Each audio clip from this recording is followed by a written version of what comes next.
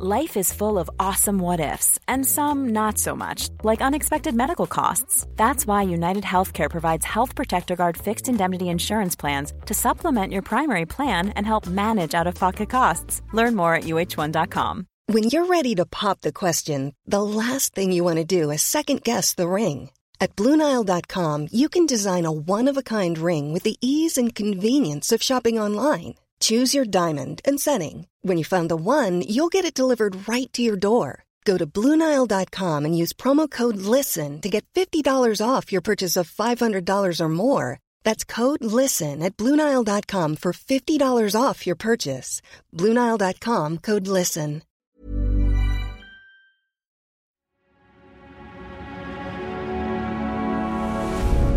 Tortoise. Hello, it's Basha here, and you're listening to the Slow Newscast from Tortoise. This week, we're taking a journey down a river, a sick river, because for some time now, it's been dying. And like all things in nature, when you really take the time to look closer, like fungus, like root systems, like trees, this river is part of something so much bigger, and its fate matters.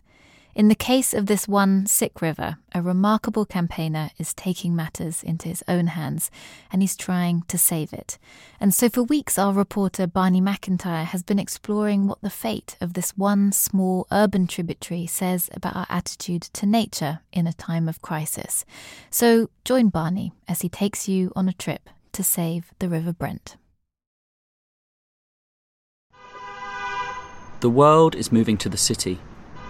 Millions of us every year. And as we do, there's a risk that we fall into the habit of thinking of the world as two separate realms, cities and nature. If we worry about the future of the planet, it's often the vast spaces that preoccupy us. The Amazon basin, the Siberian plateau, Greenland. That's where we think the battle to save planet Earth will be won and lost. But what about the River Brent? Oh, shit. A river you've never seen, or heard of, or worried about. A river we seem to have written off.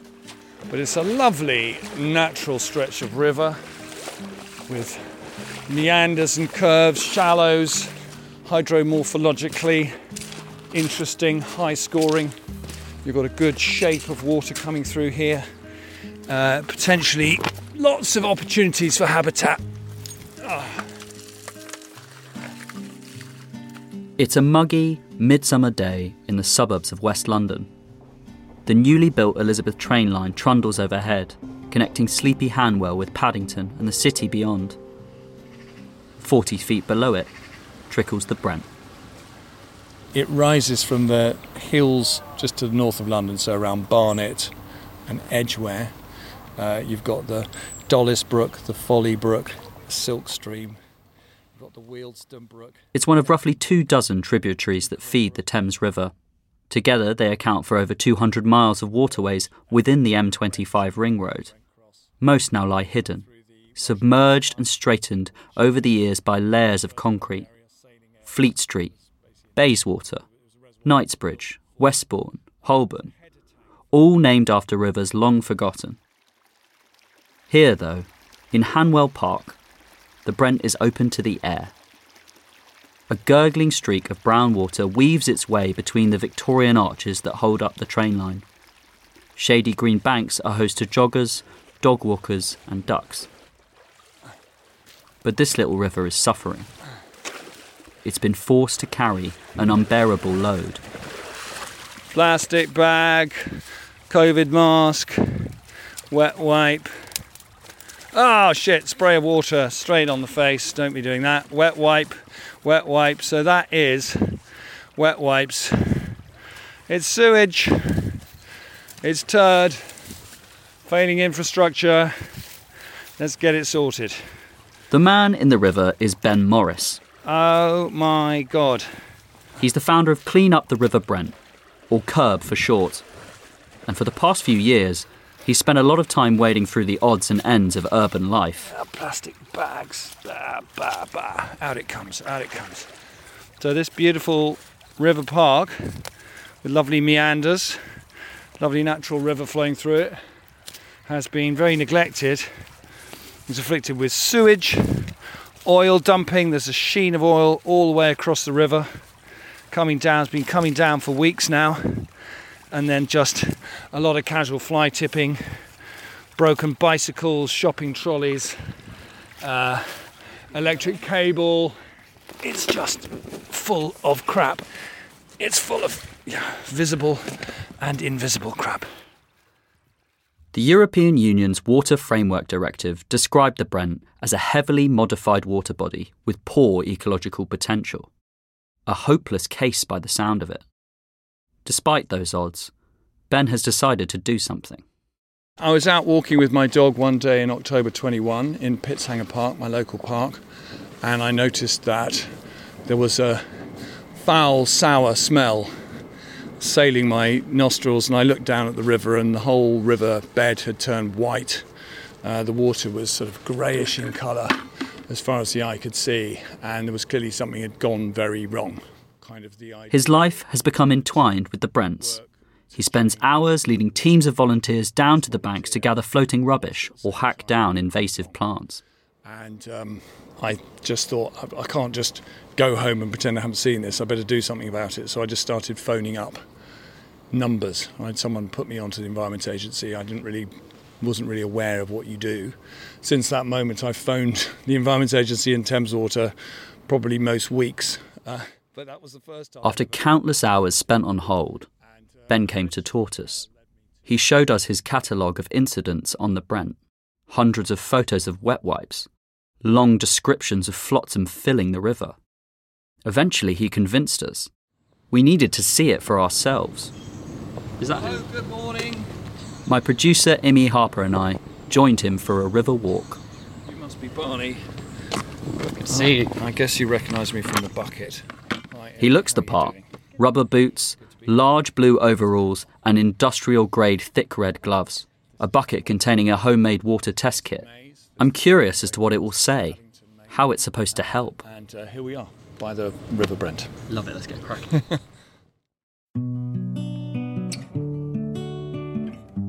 The Brent doesn't feed the Amazon.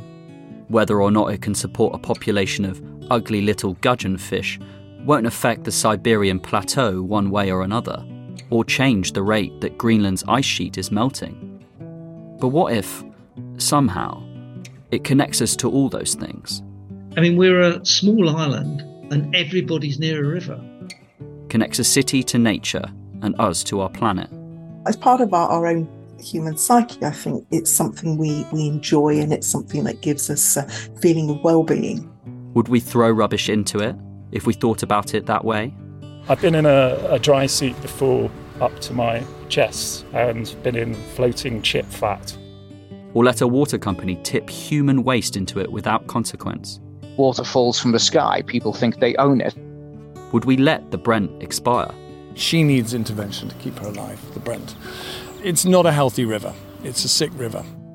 There is barely a single river that exists today that has not been spanned, dammed, diverted, or filled with our waste. The question is, do we care enough to save them? I'm Barney McIntyre, and I've been reporting for Tortoise since we got started as a newsroom, figuring out how we cover climate and net zero, energy and the environment. For the past few years, water, and in particular the pollution of Britain's rivers, has got political. Sewage in the sea, runoff into rivers, rows over privatised water companies, pay, profits and the problems of an antiquated system. So when Ben came to talk to us about the Brent, it felt like a chance to investigate how our rivers have got into such a mess, who's responsible, and what we, by which I mean each of us, can do to make a difference. This isn't some monumental campaign. It won't save the Amazon or safeguard biodiversity from extinction. It's about sorting out the Brent. But to me, it seemed like a chance to think about nature, not in beautifully shot TV programmes or apocalyptic items on the news, but on the walk home from work. A chance to ask whether the city is bound to suffocate nature, or whether nature, given the chance, will make the city its home. This is the Slow Newscast from Tortoise. sick river, saving the Brent.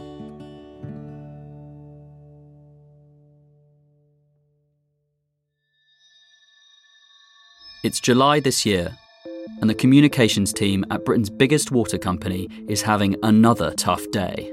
Thames Water has been fined £3.3 million for pumping millions of litres of raw sewage into rivers near Gatwick Airport in Sussex. A court heard the company was reckless. The event, which happened in 2017, ended up killing more than 1,500 fish. The court heard how sewage spilled into the river for 6 hours, but no alarm was in place to alert staff. For Thames Water, it could not be worse timing. Days before, the chief executive of the company, Sarah Bentley, stepped down. Even after agreeing to give up her bonus because of sewage spills, the pressure had become too much. A former Thames Water executive described her departure as inevitable. We've voiced up what they told us. It was pretty clear early on that she was butting heads with the major shareholders. Given they hired her and the politics of it all, her departure was going to be a question of when, not if. So she walks. Soon after, newspapers begin splashing the news about Thames Water's financial troubles. Now the government is reportedly drawing up contingency plans for the collapse of Thames Water. It comes as there are reportedly growing doubts in Whitehall about the ability of Britain's biggest water company to service its £14 billion debt pile. Relations with the investors are already on a knife edge. Another headline about crap isn't helping. More often than not, these kind of sewage spills are the result of outdated infrastructure. The solution is to preemptively invest in new reservoirs, pipes, drains and outflows. After Margaret Thatcher privatised Britain's water in 1989, it was hoped repairs would follow. When the water companies were privatised, it was widely understood that the reason for doing it was that they needed to do a lot of investment that hadn't taken place under the Conservative governments of the 1980s. This is Dieter Helm. He's one of the most respected thinkers on environment and government policy in the world. The central motivation was that these private balance sheets would be used to borrow money, to do investment, so current customers didn't have to pay, and current voters too. That investment never quite materialised. Instead of going into plumbing, it largely went into pockets. Annual investment in wastewater has declined 7% since the 1990s, while dividends totalled £13.4 billion over the last decade, and earnings of the 9 biggest water company directors rose by over 8% last year. Leaked data shows they were replacing England's crumbling pipe network at a snail's pace. Current plans assume the average life of an asset is 200 years. It's no wonder so much of Britain still relies on ancient pipes. They're everywhere, including on the Brent. So we're standing right as we speak here. You can see the slightly raised bit of ground here. This is a trunk sewer, which is 3 metres diameter and was built, I understand, in the 20s or 30s. And basically this carries almost all the sewage from northwest London to Mogden Sewage Works, which is down in Twickenham, sort of on the Thames. London's sewer system was originally built on fears about containing the plague. It looks a bit like a kind of Piero della Francesca kind of exterior. It's very lovely classical design. But it's entirely unfit for the demands of a modern-day megacity. And it's going, as you can see, it's the raised ground over it, and it's going to go under the river and then back up again. What are we looking at here, Ben? So this is a raised concrete platform. It's got 3 or 4 slits cut into it from which you can hear the gushing of water. That is sewage passing directly below us and on its way south to Mogden. God, it stinks. It's all the sewage of pretty much northwest London. It serves well over 1 million people, this. So this is flowing, all the way up Harrow, Ruislip, everywhere else. And there are photographs of the construction of this, and it's 3 metres wide. You could sort of drive a Piccadilly line train down this. It's got a slight kind of chemically odour to it as well, doesn't it? Yeah, so it's not only human waste, it's a lot of soap, a lot of laundry products, anything that people flush down the drain. Basically, whatever comes out of the drain of a house or a business is going to end up in there. So if we go down here, and I'll show you. Next, Ben takes us over to the place where sewage travels under the Brent. This is a piece of Thames water infrastructure, but curiously, this is unlicensed. Directly above the pipe, you can see two thick metal caps, each about a metre wide. Ben explains how these flip open after a deluge, when the tide of grey water gathers enough force. I'm shocked. It seems like a pretty archaic form of engineering.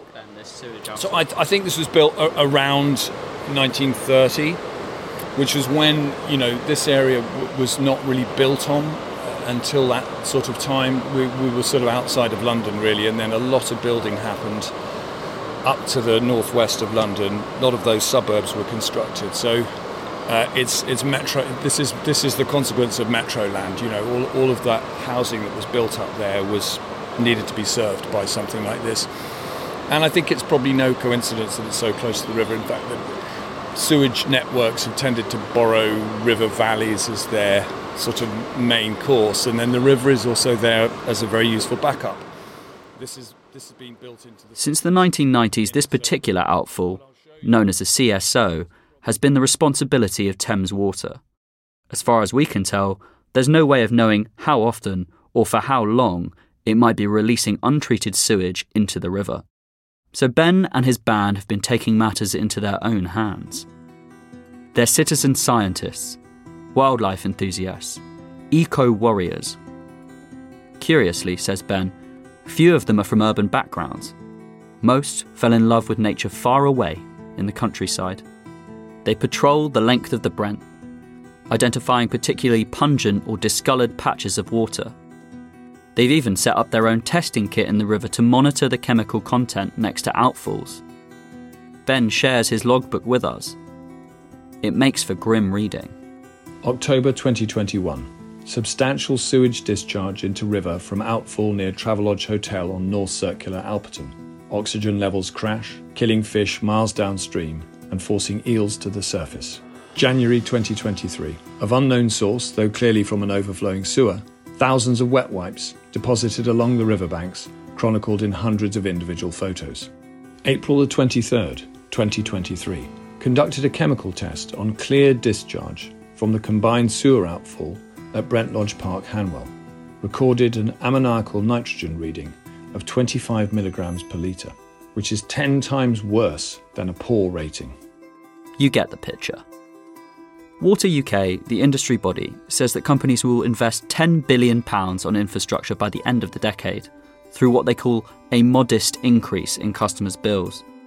Many bill payers are asking rightly why that investment wasn't committed sooner. Instead of raising debt to pay for infrastructure, most water companies have spent the last few decades returning profits to their shareholders in the form of hefty dividends. That's not out of the ordinary. All companies do it. But English Water is exceptional.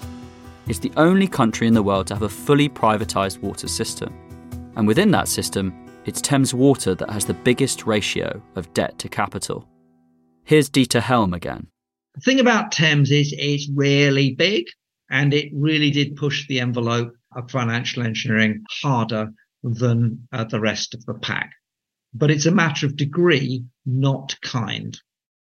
Sarah Bentley might have been the one to take the hit.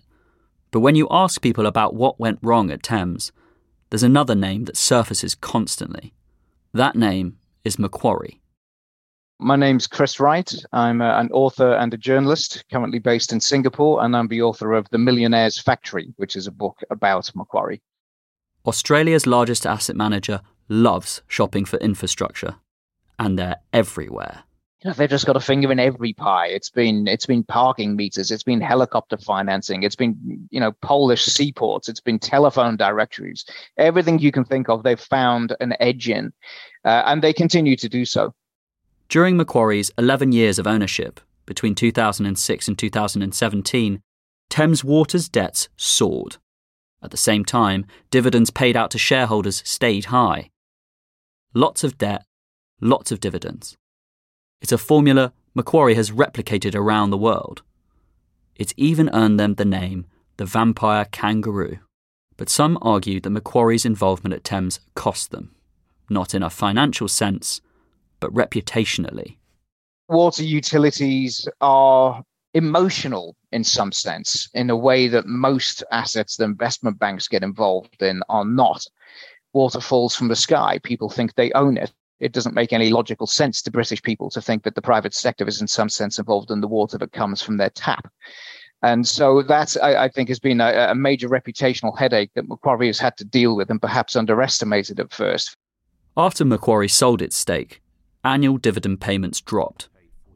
Here's Alistair Cochrane, Thames Water's chief financial officer, speaking at a select committee on the water industry. To be absolutely clear, our shareholders, our current shareholders, have taken no dividends since 2017. However, Thames Water Company documents show it still paid £37 million of internal dividends to its parent company in the last financial year. Thames told us that these are paid to the immediate parent company to service debt obligations and other group costs. It seems like a rather Byzantine way to run a company that controls something so basic. It's worth noting, though, that Thames Water's situation is by no means unique. I'm not convinced that many or all of the existing water companies, particularly the privately owned ones, are going to make it to 230. It's the symptom of a whole dysfunctional system, hamstrung by a lack of accountability. Politicians accuse the regulator, Ofwat, of failing to ensure companies invest. Water company bosses blame the government for failing to legislate properly. And the Environment Agency grumbles that years of cuts have hampered its ability to prosecute. While the carousel of blame spins round and round, little rivers like the Brent start to disappear, and the public starts to catch a whiff of something terrible. The water companies are going to have to put an end to it, because tourists are coming here, and if they're going to be told that they can't go in the sea, then where are they going to go? This is the primary reason why people come to the seaside.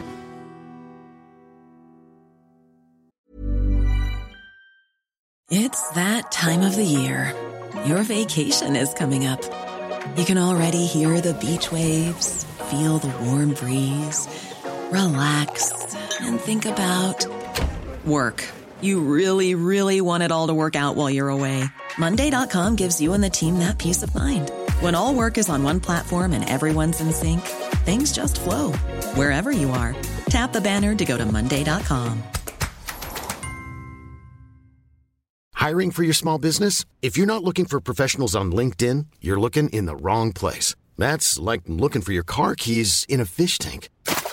LinkedIn helps you hire professionals you can't find anywhere else, even those who aren't actively searching for a new job but might be open to the perfect role. In a given month, over 70% of LinkedIn users don't even visit other leading job sites. So start looking in the right place. With LinkedIn, you can hire professionals like a professional. Post your free job on linkedin.com/people today. Hey, I'm Ryan Reynolds. Recently, I asked Mint Mobile's legal team if big wireless companies are allowed to raise prices due to inflation. They said yes. And then when I asked if raising prices technically violates those onerous 2-year contracts, they said, "What the f*** are you talking about, you insane Hollywood ass?" So to recap, we're cutting the price of Mint Unlimited from $30 a month to just $15 a month. Give it a try at mintmobile.com/switch. $45 up front for 3 months plus taxes and fees. Promo rate for new customers for limited time. Unlimited more than 40 gigabytes per month. Slows full terms at mintmobile.com.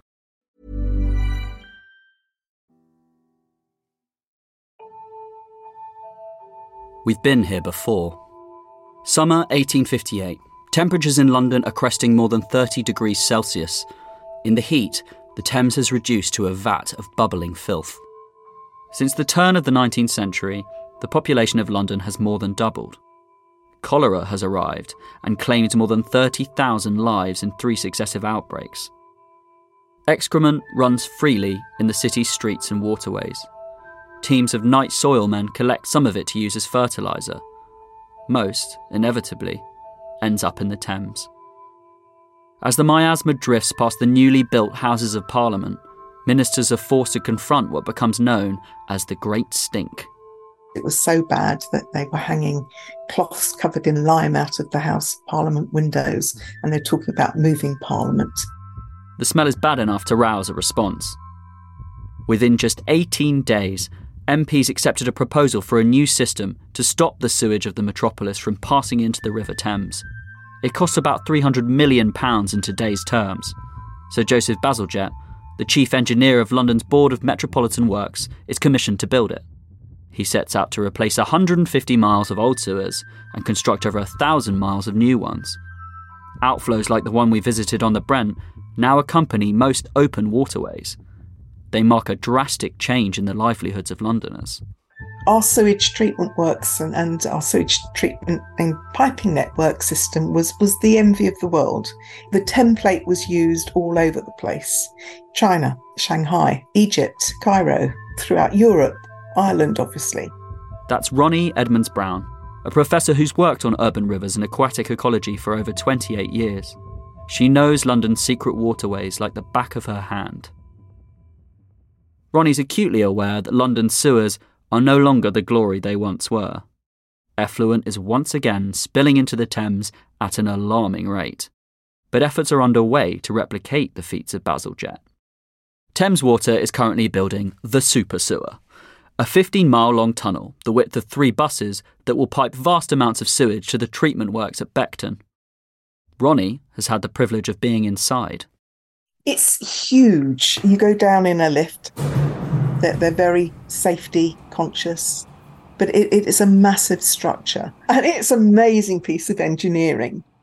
She's impressed, but also sceptical whether it's enough. Even there, they say they expect several million tonnes of sewage to go into the Thames each year. Super sewers could help mitigate one of the key threats to Britain's rivers. But life has changed. Our waterways are having to cope with more than just poo. It's not just your sewage and microplastics and pharmaceutical drugs, but also for these forever chemicals. Forever chemicals, you might have guessed, don't break down in the environment. They can even build up in the human body and are sometimes toxic. Official monitoring data on them is sparse. So you've got all the road runoff and the chemicals that come with that. You know, it's not just lead, it's cadmium, it's zinc, copper. And again, that's a toxic environment for a lot of invertebrates.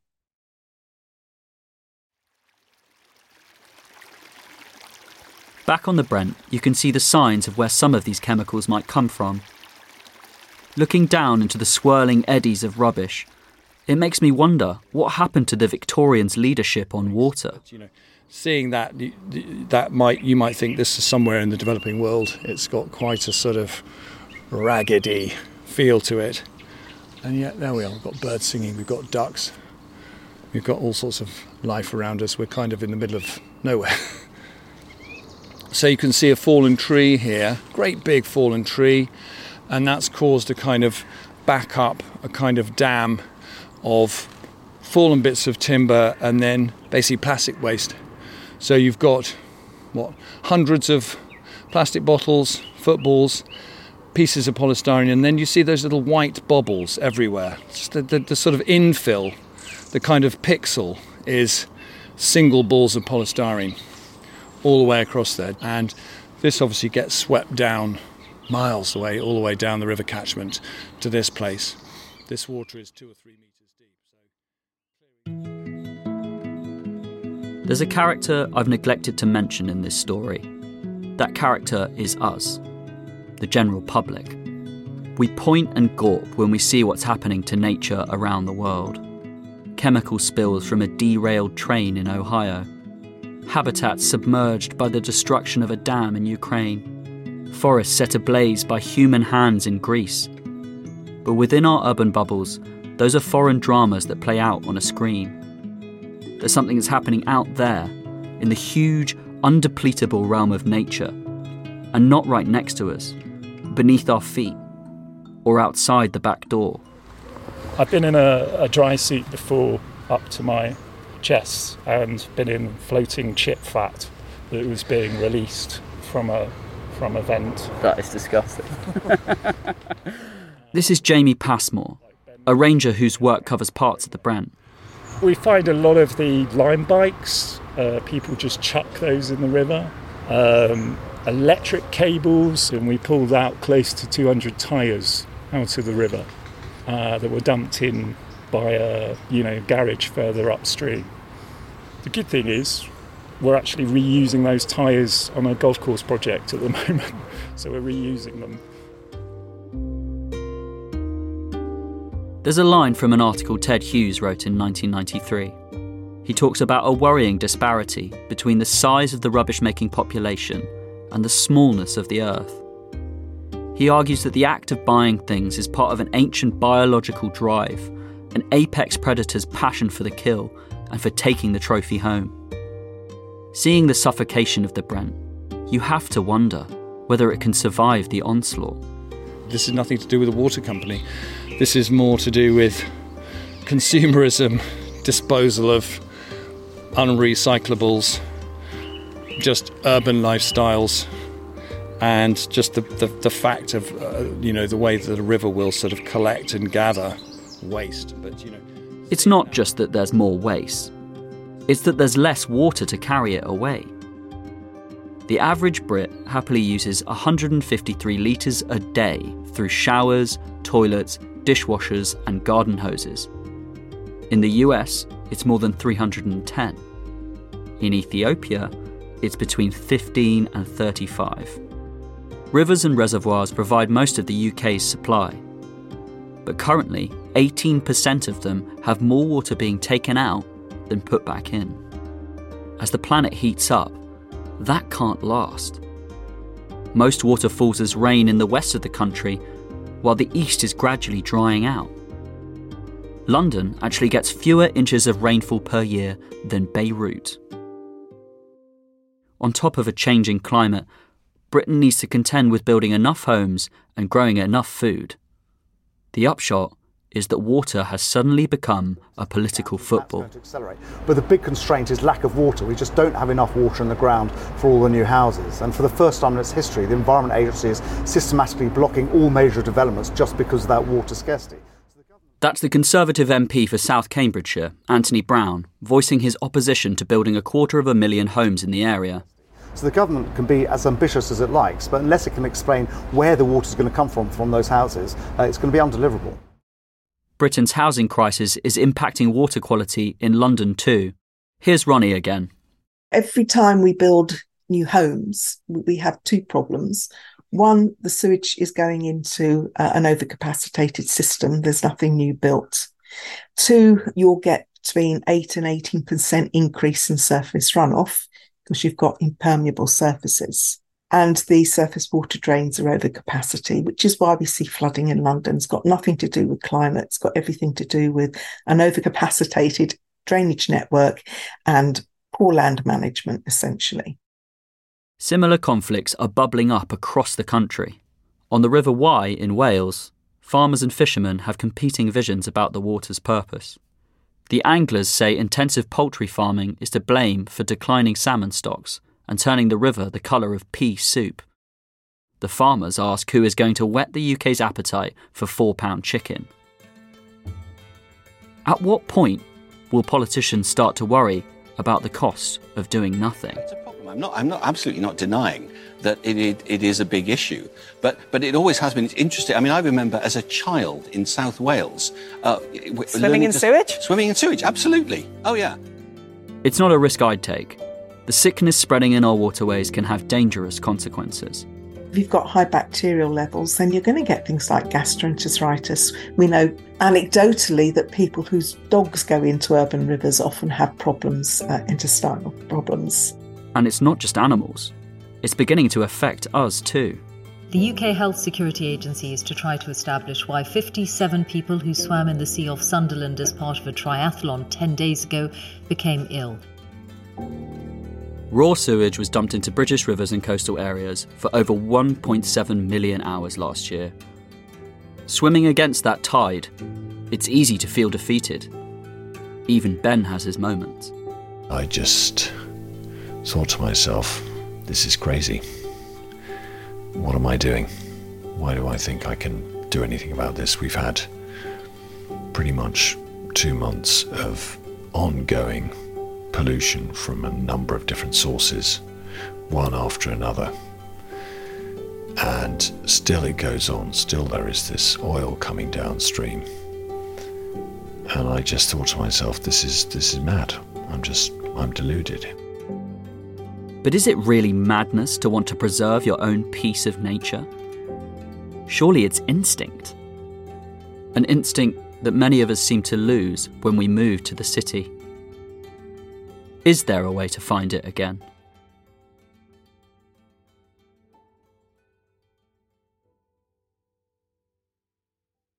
Gentle Brent, I used to know you, wandering Wemblewards at will. Now what change your waters show you in the meadowlands you fill. Recollect the elm trees. When the poet John Betjeman wrote about the Brent half a century ago, he was talking about a very different river. Ben is hoping he can bring it back. I'd like the water to be clean and fresh smelling. I'd like there to be no rubbish or much less rubbish. I'd like it to be unpolluted. I'd like it to be properly restorative so that someone who encountered it could just feel a little bit better for that encounter rather than being disturbed or sort of mildly disgusted and wanting to hide it away. But and I'd like to be able to get trout into the river if we can make that happen. It sounds ambitious. And why shouldn't it be? The rivers that cover 3% of the UK landmass are some of the most diverse in the world. They're home to eels and otters, feather mosses and freshwater pearl mussels, white-clawed crayfish, brook lamprey, bullhead, trout and grey mullet. Some of them are chalk streams, a geological rarity that is England's answer to the Great Barrier Reef. Out of around 200 in the world, England has 160. There's the Scottish Lochs, the Norfolk Broads, the waters of Windermere and Coniston. But even in our cities, there's more nature than you might expect. Look hard enough and you'll find stubborn colonies of seahorses and seals in the Thames estuary. Great crested grebe bobbing through Walthamstow's wetlands. The Brent too has its own unique character. It is a great habitat for things like endangered eels, kingfishers, other fish, and it's a great place of human solace. I think rivers mean something to people. There's a reason why people sort of go to rivers or are drawn to water bodies. There's a sort of solace that it brings, I think, to a population. As we square up to the challenge of climate change, it's important to draw upon the little wins for inspiration. The Brent can be one of them, if we let it. As relentlessly as water seeks the ocean, it's fighting back. I think at times in the past where there's been a pollution incident, riverfly numbers have just tailed off pretty much to zero. They just disappear, they get wiped out, zero. That means no life in the river. And yet somehow we know that life keeps on trying to reassert itself, and we see, a kingfisher there. Well, the kingfisher is catching some little tiny fish in the river that have strayed up there, and game little creatures that they are. But every time we have a sort of population recovery of these things, it just gets knocked on the head again. Biodiversity can only truly thrive in rivers that bend like the Brent. Allowing them to flow naturally contributes to cleaner water and reduces the risk of flooding. But if we want the Brent to stand a chance, we've got to change our stagnant, greedy approach. Rather than encasing rivers in concrete and straightening them out, we should let them wind and meander. In terms of the habitat, well, it's boring, just straight. You've got no place for fish to find refuge. You've got no place for organisms to take refuge if there's a flood event or a drought event. The bed of the river should have, patches of gravel and pools. Rather than viewing them as something to be used and mastered, we should find new ways to enjoy them. Paris is in the final phase of an historic clean-up, which will soon see swimmers and divers back in the River Seine. It was a no-go zone for almost a century because of the filthy water. We should reconnect with our rich, riparian history. I mean, we're a small island and everybody's near a river. And, everything from Wind in the Willows to Ratty to Windermere to, everything is about an experience of people from childhood onwards. In London, there's the Thames right in front of you. You know, you're virtually nowhere from the sea or from rivers. And the lockdown just added to that. But people have always cared about the rivers. And acknowledge that a denatured city is a poorer and more unhealthy place to live. I suppose there's a kind of wide application there about how do we coexist in urbanised societies, how do we coexist, what is it, how do we sort of have a managed relationship with nature which is sustainable and kind of wholesome and gives people something. By 2050, it's estimated cities will be home to 70% of humanity. There's no question. They have to be the places where we find solutions. It starts with ending our urban amnesia, seeking out and connecting with the blue and green spaces that break up our busy lives. As Betjeman wrote, the Brent is a gentle river. It's not the holy Ganges or the torrent of Niagara Falls. But that makes the case even stronger. To prove it to ourselves that even a sick river can get better with time. Press 3. If you're calling to report an issue relating to your property, press 1. If not, or if you're a waste-only customer, press 2. So I'm reporting the pollution on Mitchell Brook, which...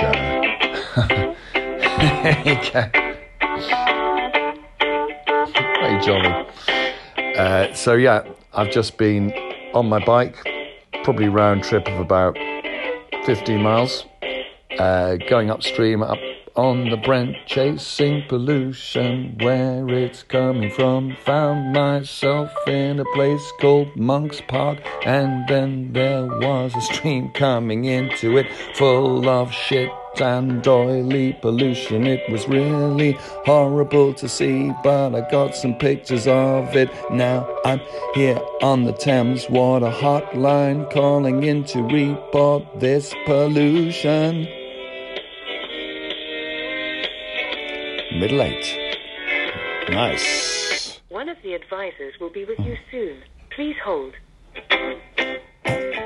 As I was saying, I was on my bike going up the Brent this morning, chasing pollution, and it was really fun. But I got to Mitchell Brook and there was a horrible load of oil and sewage coming into the river. It looked really troubling, but here I am on the phone to Thames Water listening. Hello? Hello? Hello?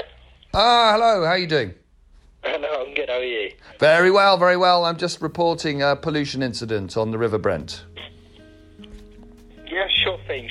I'll be able to help you out with that today. Can I just take down a couple of details, please, for security purposes? Sure, definitely. Okay, can I get a first and last name? First name, Ben Morris. And the postcode of the issue? Is NW100. We're talking northwest London, Brent River Park. Thanks for listening to this episode of the Slow Newscast.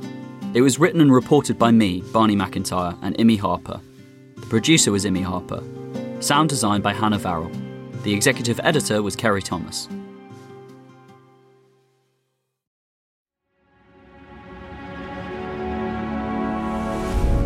Tortoise.